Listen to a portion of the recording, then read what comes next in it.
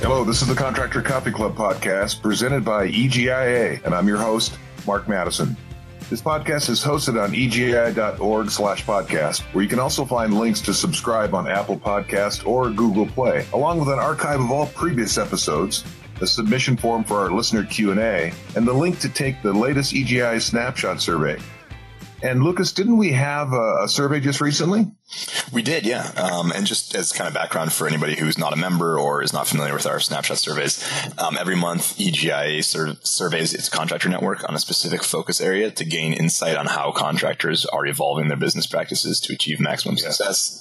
At the conclusion of each month, EGIA publishes a summary of the survey results and makes findings available exclusively for EGIA members, all EGIA members. And then these monthly survey reports are a quick and easy way for contractors to see kind of what is working, what isn't working for their peers within the industry, best practices, stuff like that. And in November, we surveyed people on choosing equipment brands. And I just wanted to share a couple of questions from that report, Mark, and kind of get your take on it. So the first thing we asked was, do you carry multiple equipment brands as opposed to just carrying one equipment brand? And we saw that 78% of people are carrying multiple equipment brands. So 22% are carrying a single brand. Mark, obviously you have a lot of experience selling one brand, many brands. Is there a take on that, a best practice that you've perceived or a reason to do one or the other? Well, absolutely, Lucas. It's a great question. I actually call it borrow boldly from the best. That's the great thing about the survey is you can find out what other contractors are doing and what works for them. So when you borrow boldly from the best, you can get the same kind of results. Years ago, in the late 80s, John Lucas was a Sonic, and I became friends with him. And one day he was wearing Etonic shoes and Nike gear. And I said, John, why are you wearing two different brands? And he said, every year I renegotiate my contract with both companies. And at that time, they were paying him like $1 million a year or whatever, which is nothing now for NBA players. But back then, I just laughed out loud. And it dawned on me, contractors who carry more than one brand are really saying, I want to see who provides the best service to me. Now, if you're carrying a brand, you obviously believe in the brand and you're passionate about it. Our listeners have heard me say, if this was my mother's house, right? So the first question is, whatever brand you carry, make sure that you have that in your house and your mother's house, because you can't sell anything you don't believe in. But at the same time, by carrying a separate brand from a different distributor, what you're really saying is, who's going to provide the best service for me, right? And so it's a friendly competition, and competition's good for everybody. So if one company is providing better service, you give them a larger percentage of your business. And it makes everybody just a little bit hungry. So I think carrying more than one brand is a really good idea. John Lucas taught me that. So that would be my first observation. And I guess some of it, and I have the benefit of knowing what some of these quotes, what some of the contractors told us, but I guess some of it also goes into kind of what you value and what your priority is in terms of who you work. Because so most of the people that we heard from who said they only carry one brand simply said that more important than anything else really is their relationship with their distributor and somebody that they feel like they can really trust, and that distributor happens to carry one brand. So do you have a kind of comment on that about the interactions with distributors and how that has weighed for you, for example, how that has kind of affected companies you've been with? Yeah, absolutely. You said the word, it's trust. And if I have a relationship with somebody, I trust that they're going to do what they say they're going to do.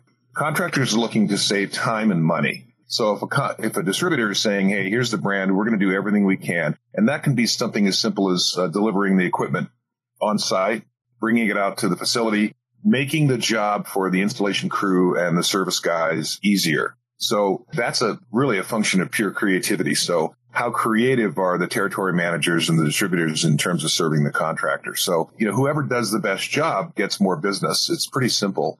Yeah, and I guess that enables you to be very Darwinian. It's survival of the fittest, right? Yeah. And I guess that kind of enables you to engender more trust with your homeowner, right? If the distributor is coming through and you can count on them to do what they're saying, then you're never going to have to call up the homeowner and say, ooh, I don't have the equipment because my distributor didn't come through or something like that. Right. And if you're only carrying one brand, it's not a bad idea to say to somebody else, look, I'll give you 10% of my business and you guys demonstrate the competency. And if you do all the things you say you're going to do, I'll give you a larger percentage. Sure. And I think that's really healthy. It's good business. Yeah. And then just one more here, just because I think this is kind of an interesting subject. And we actually got a ton of this. Is one of the most filled out surveys we've ever done. So we really got a ton of feedback on this one. So it seems like it's something that contractors are pretty eager to talk about and learn about. So I just wanted to do one more here, which was what factors were most important in selecting your equipment brands. And the leading ones that we saw back were quality of the brand was 68% of respondents. Reputation was 44%. Standard warranty was 37%. Dealer incentives were 36%. Price was 35%, and then other was 38%. So a couple of things, Mark. One would be just, is there anything else that you think people should be looking for that maybe I didn't name, and some of these would have been named under other? But then the other one was, of all those, those 5 main factors that were named, price was actually last, which I think sounds like that should be a good thing, although you know this better than I do, but it sounds like people are valuing, quality and, again, trust and, having a brand they can stand behind over necessarily, just getting the cheapest thing.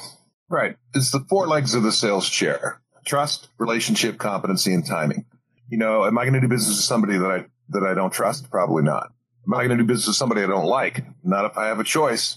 Do they keep their promises? Are they competent? And finally, is the timing right? And so I think you have to filter your decisions through all 4 of those factors. And for contractors, for me, I just chose a new dentist, right?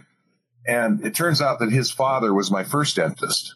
Right. So it's like when I was 10 years old, I saw this guy's dad. So I'll go in a couple of days to get some work done. And I like the guy. Mine's pretty shallow. My wife says, wow, the whole bedside manner thing's really important to you. I said, absolutely. If I don't like a guy, I'm not going to do business with him. If he asks me questions and he genuinely listens, and then he offers me options and then delivers on his promises, then the relationship improves. The trust is enhanced, and we do more business. So do they keep their promises? Do they go the extra mile?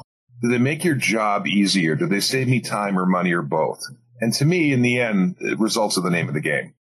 Yeah. So that sounds like even more so most of the people who selected other, in fact, on how they were selecting their equipment brands, most of those people picked distributors and manufacturers and kind of like what that relationship. So you would say that for you is kind of the most important thing is more so than the reputation of a box, or the price of that box is who you're dealing with, your distributor, your manufacturer, that sort of thing. And relationship you have with them more than any kind of quantifiable thing about the actual equipment you're being given. We're moving air from one place to another, right? That's really what we do. We take cold air and move it to somewhere hot. We take hot air and move it to somewhere cold. To me, in the end, it's all about service. It's all about who's going the extra mile, who's making my job easier. And, there's a lot of great distributors, a lot of great brands. In the end, to me, it's about the people. There's some mitigating circumstances like, hurricanes in Tokyo and earthquakes and, those things that get in the way of some manufacturers being able to deliver their promises. But in the end, in the long run, it's about trust, relationship, competency, and timing. Yeah. Well put. So should we shift gears? Let's shift gears. Yeah, so I'll just let everybody know then that the latest Snapshot Survey summary report on choosing equipment brands is now available in the member dashboard for all EGIA members, all membership levels. If you're not an EGIA member and you want to take a look at this, there is a little excerpt up on the EGIA blog at egia.org/blog, and that would be a free excerpt there. But it's a really interesting report. And like I said, we had more feedback and more contributions here than I think anyone we've had before. So it's obviously A, means that it's a whole lot more accurate and there's a lot more data in this one, and B, means it's a topic that it seems like people are pretty eager to hear about. Well, and the term brand, I'm giving a shout out to Blackhawk Heating in Wisconsin. I was just there last week, and I'm literally sipping a bottle of water with their brand on the label. Yeah. And they gave me a hat and they gave me a shirt right. So it's all about brand, right? It's all about the relationship. They also sent me the biggest thank you note I've ever received, signed by everybody in the office and all their technicians. And when somebody goes to that extent, how do you not love them? How do you not give them more? How do you not give them more time? Yeah, and keep them front of mind, I guess, right? Like that's a name that's going to stick in your mind for a long time. It just because from things that didn't take that much, I guess, effort on their part, right? It took some thought and some effort, but it didn't have to rearrange a whole day to write that thank you card, and yet it resonates. Yeah, it was powerful. So that's a nice segue into the word faith. I knew I was never going to change my luck till I got my courage up to try. And when I went ahead and spread my wings, I found out I could fly. The Albert McClinton song, Leap of Faith. Faith is the opposite of fear. The two cannot coexist in the same time. They're mutually exclusive. This is great news for anyone in sales. In baseball, great hitters are the players who can hit safely 3 out of 10 times. In fact, it's the only sport where failure is a huge part of any success that they have. That success is 1/3 of the time at the plate. That's crazy. And yet most salespeople, especially when they first start out, must navigate through adversity with a close ratio of 10, 15, or even 20%. We must understand the numbers. Babe Ruth held the major league record for the most home runs, 714. Now, most people don't remember, or certainly not old enough to remember who he was, but he's one of the most famous baseball players of all time. Yes, he hit 714 home runs, but what most people don't remember is he also had another major league record. He struck out 1,330 times. That means a ratio of 2 strikeouts for every home run. When asked one day how he felt about striking out 8 times in a row in a doubleheader, the Babe laughed it off. Replying to the reporter's question, he said, "Look, I hit a home run and won in every 11 at-bats. I got all my strikeouts out of the way. I wouldn't want to be pitching against me tomorrow. I'm due." The next day, he hit 2 home runs. Everyone forgot about the day before. That's exactly what we must do in sales if we're going to enjoy a long and fruitful career. Forget the no's.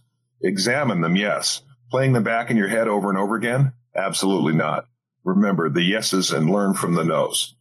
Tom Watson was the founder of IBM. He told his salespeople, when you first start out, you must double your failure rate. Faith, it's a belief without evidence. It's trusting in yourself, in your company, and your ability to learn, grow, adapt, change, and shift gears. Bruce Lee said, always be yourself. Express yourself. Have faith in yourself. Do not go out and look for a successful personality and duplicate it. The greatest legacy one can pass on to one's children, Billy Graham said, is not money or material things accumulated in one's life, but rather a legacy of character and faith. Here's some ideas that will help you develop your faith in yourself, your products, and your services. And guess what? They work. Number 1, read every letter, email, text, and thank you note sent to you and your company. It'll build your belief in your value proposition. Number 2, make a list of all your notable accomplishments from first grade to present day. List them in chronological order. I've done this many times in my journals over the years. Success breeds success. Number 3, ask your clients why they do business with you and your company, especially your favorite clients. Find out the causes of your success. By doing that, you can not only replicate it, but you can teach it to others. Number 4, ask for a quote from them. Put quotes on a one-sheet and use it in all your proposals. I'm a big movie guy. I tend to lean towards movies that get great reviews. Number 5, read every sales book you can. When you're reading, you're really only looking for one idea. And for me, it takes me about 15, 20, 25 minutes to get one idea from one good book. That's why I read every single morning.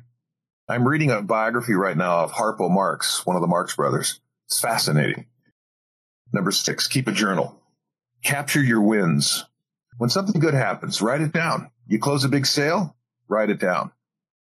You lose the sale, write it down and ask yourself why. In fact, what I teach in sales training is the best thing you can do if you're a salesperson, especially in your first year, is after every single call, sit down and ask yourself what went well in that call and what could I improve?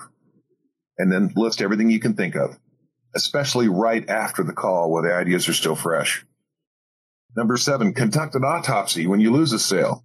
Go back to the prospect and ask him why he chose not to buy from you.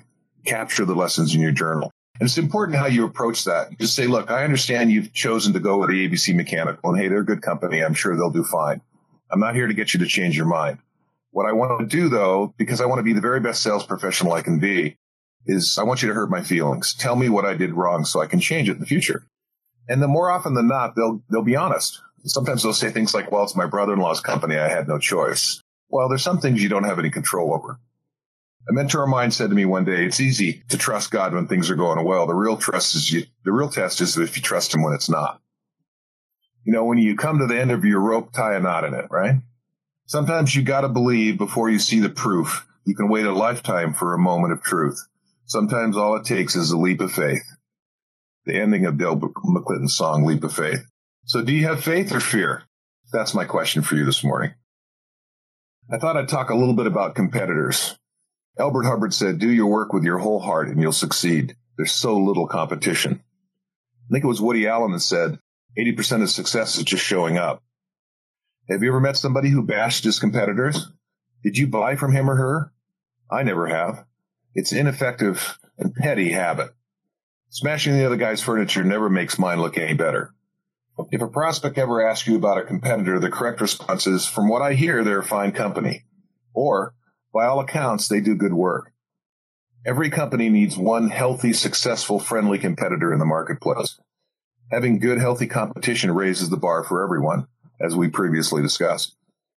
I read through 3 newspapers a day. Now, having said that, let me make a distinction. I only read the sports, the business, and the entertainment sections, never the front page. I don't watch the news or listen to it on the radio, with the occasional exception of NPR. I find them engaging and content-rich. But I especially like to read quotes from coaches and sports pages, especially after a win or a loss. The classiest, most successful coaches, think Pete Carroll or Steve Kerr, never bash the competition. In fact, the opposite is true. They praise their competitors. They'll say things like, "We got out-coached today," or "All the credit goes to their team. They wanted it more than us. We have some work to do." What's your position when it comes to competition? What exactly do you say, not only to your prospects, but to your internal customers, your technicians, your office staff? I found that one of the quickest ways to win and hold the confidence of others is to apply the rules spoken by one of the world's great diplomats, Ben Franklin. The turning point in his business career came when he decided, "I'll speak ill of no man and speak all the good I know of everybody." You see, praise pays. Lift up your competition. It'll get back to them. The wrestler John Cena said, "Be loyal to those who are loyal to you, and respect everyone, even your enemies and competition." Nancy Pearcey, a best-selling author, said, "Competition's always a good thing. It forces us to do our best. A monopoly renders people complacent and satisfied with mediocrity." Herbert Hoover, the former president, said, "Competition is not only the basis of protection to the consumer, but it's the incentive to progress." Here's 3 habits to adopt in your business. They'll yield untold benefits to you and yours. Number 1, make it a rule not to criticize anyone, especially your competition. Number 2, find a friendly competitor in your marketplace. Even refer business to them when a prospect asks for a name. Make certain you share similar philosophies and price points. And number 3, praise pays.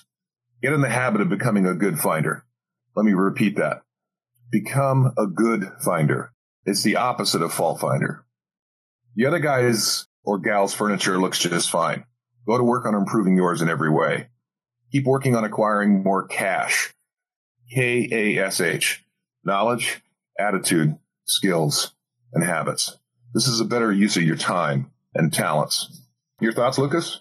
Yeah, I think that it makes all the sense in the world. And bashing somebody else's furniture, for example, it makes me think that you don't have any confidence in your own. If you had confidence in your own product, in your own service, and your own ability to install a furnace, then you would talk about your own acumen, your own ability to do that, rather than tear down the other guy. So it just makes me wonder about the other guy. It doesn't make me think any highly of you. Exactly. Well, it's really a place of low self-esteem and big ego, isn't it? And that's really what we're talking about. Well, the last thing this morning I'd like to talk about is presentations.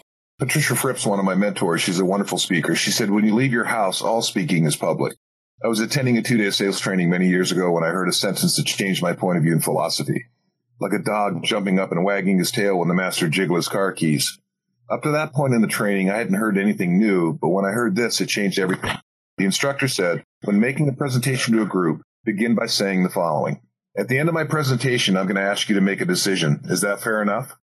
And when you ask that question to a couple sitting at a kitchen table, they have to say, "Oh, of course," or at that point, give you an objection. I've used this to great effect dozens of times over the years. It's such a simple idea. And if you think about it, it's brilliant. You're challenging your prospects in public to commit to making a decision. Now, one or two things is going to happen. They'll say yes, or they have to tell you why or why not. They'll also force you to take a hard look at your own qualifying process. Because if they say, "Well, no, we're just getting numbers," then you didn't qualify them on the front end. And if you're like me, the point of any presentation is to close. This is a marvelous close when presenting to more than one person. It's not bad for a single person as well.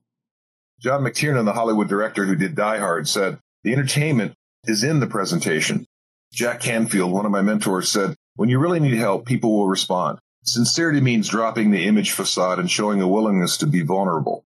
Tell it the way it is, lumps and all. Don't worry if your presentation isn't perfect. Ask from your heart, keep it simple, and people will open up to you."